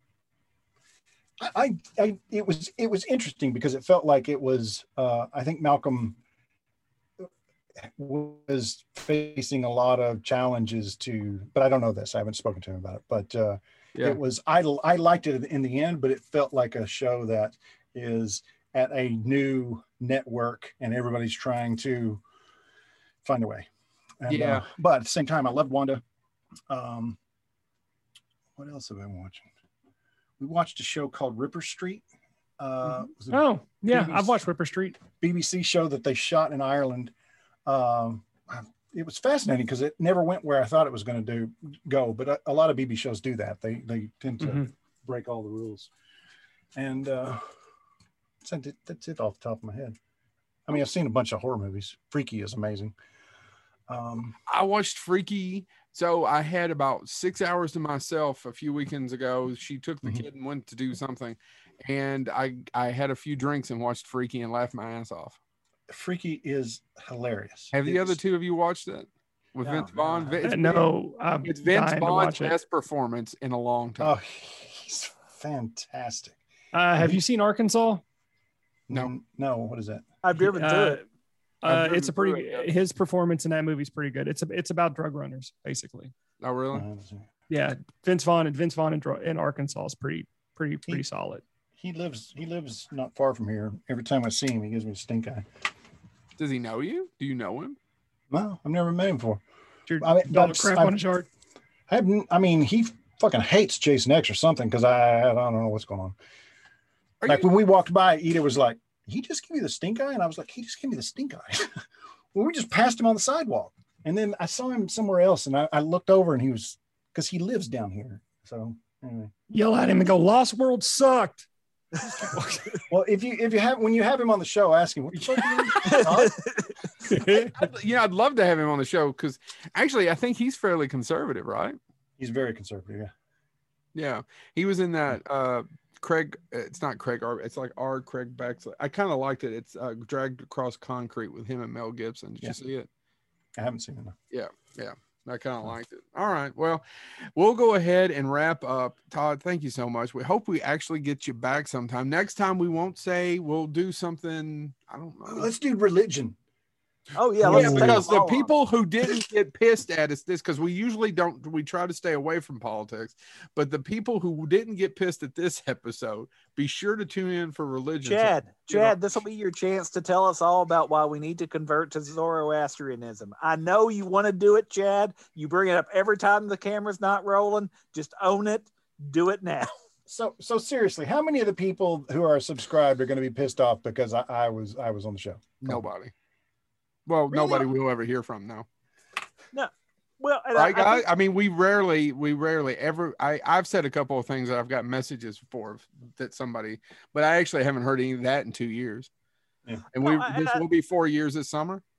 I think, to be honest, most of the comments that we get was, "Huh, I didn't think about it that way," or "That's weird." Or Like, I didn't know about that. Yeah. Now it's going to happen eventually. And like I said, the one that the thing that still shocks me is the only time that we got negative vote down on YouTube, somebody went out of their way to go, "Oh, they're talking about Vincent Price," down vote. And I was like, Really? yeah. And, that was the episode that I was like, I love Vincent Price. He's my favorite everything. And that is the only episode I need to go back. He's and no check. Oliver Platt. Well, he can't be, Chad. One of them still, as far as I know, breathing, and the other one's not. It was a very James heavy episode, and it really was some guy that just started shitting on it. So it just happens. I don't know. But no, but that's my entire thing is, if this episode gets a downvote, it'll probably be because I've said if this episode gets a down, but it will never be our first because somebody went, "Oh, Vincent Price, nah." I just watched Dr. Phoebes. I always say it wrong. Yeah. Dr. Five, Recently. had you So, never seen it before? I had seen it so long ago, I really didn't remember it until I started watching it again. Well, I I love- watched it a few years ago, and I was like, "Holy shit!" Joseph Cotton, who's in Citizen Kane, is in this. I mean, it's Oh. a crazy movie. But you know what I mean? Not- It's like, well, Vincent Price you expect, but you're like, dude, you're like buddies Oh, with Citizen Kane. You worked with Hitchcock. He worked with Hitchcock. I got extra credit once in a graduate level Shakespeare course because I asked the professor after class. I was like, "You ever see Theater of Blood?" And he said, "No." And I was, because we were talking about Titus Andronicus, and I said, "Oh, well, there's a scene where he does a murder based on Titus Andronicus." And he goes, "Do you own it?" And I said, "Yeah, I own it." He goes, and this was tell you how long ago, I owned it on VHS. He was like, "Well, you bring it in, let me watch it." He literally watched it. He came back. He goes, "I'm going to give you extra credit, but that may not be the best Shakespeare adaptation I've ever seen." And I was like, "Yeah, but it's not meant to be." It was a lot of fun. All That's right. great. So when you come back, you're going to talk about religion and abortion and gun control. Yeah. Well, let's not handle all three. Let's stretch it out into three different shelves. I think they all would literally go hand in hand. Actually, what you need to do is, we'll give you some time to do this. Come up with your own religion that addresses all those. And remember, if it's a religion, it becomes tax exempt. This could also help you with those taxes, which And- you already don't pay. And that's It's all right already- because you're already rich, living next to Vince Vaughn, who gives you the stink eye. Go ahead and pitch that religion to Vince, and then if you sell him on it, then you know you can sell the rest of the world. Yeah. Since he Good point. gives you the stink He's my eye. guinea pig. He's my guinea. Why the hell would Vince Vaughn be mad at you? I have no idea. I don't. Maybe he gives everybody a stink eye. I don't know. It was weird. And with that, so much, I don't know whether now to the make flip episode side of Vince that Vaughn is- hates me or Tater Days. The flip side of that, by the way, though, is now if I see Vince Vaughn and he doesn't give me the stink eye, should I be mad that I'm not even worth that? No, but I want to know. Yeah. All right. Well, this has been Bonehead. And real quick before, and Joe, you can end right on this note. James's real feelings about Vincent Price. He's a poor man's Foster Brooks. Good night, everyone. I'll kill you, Chad.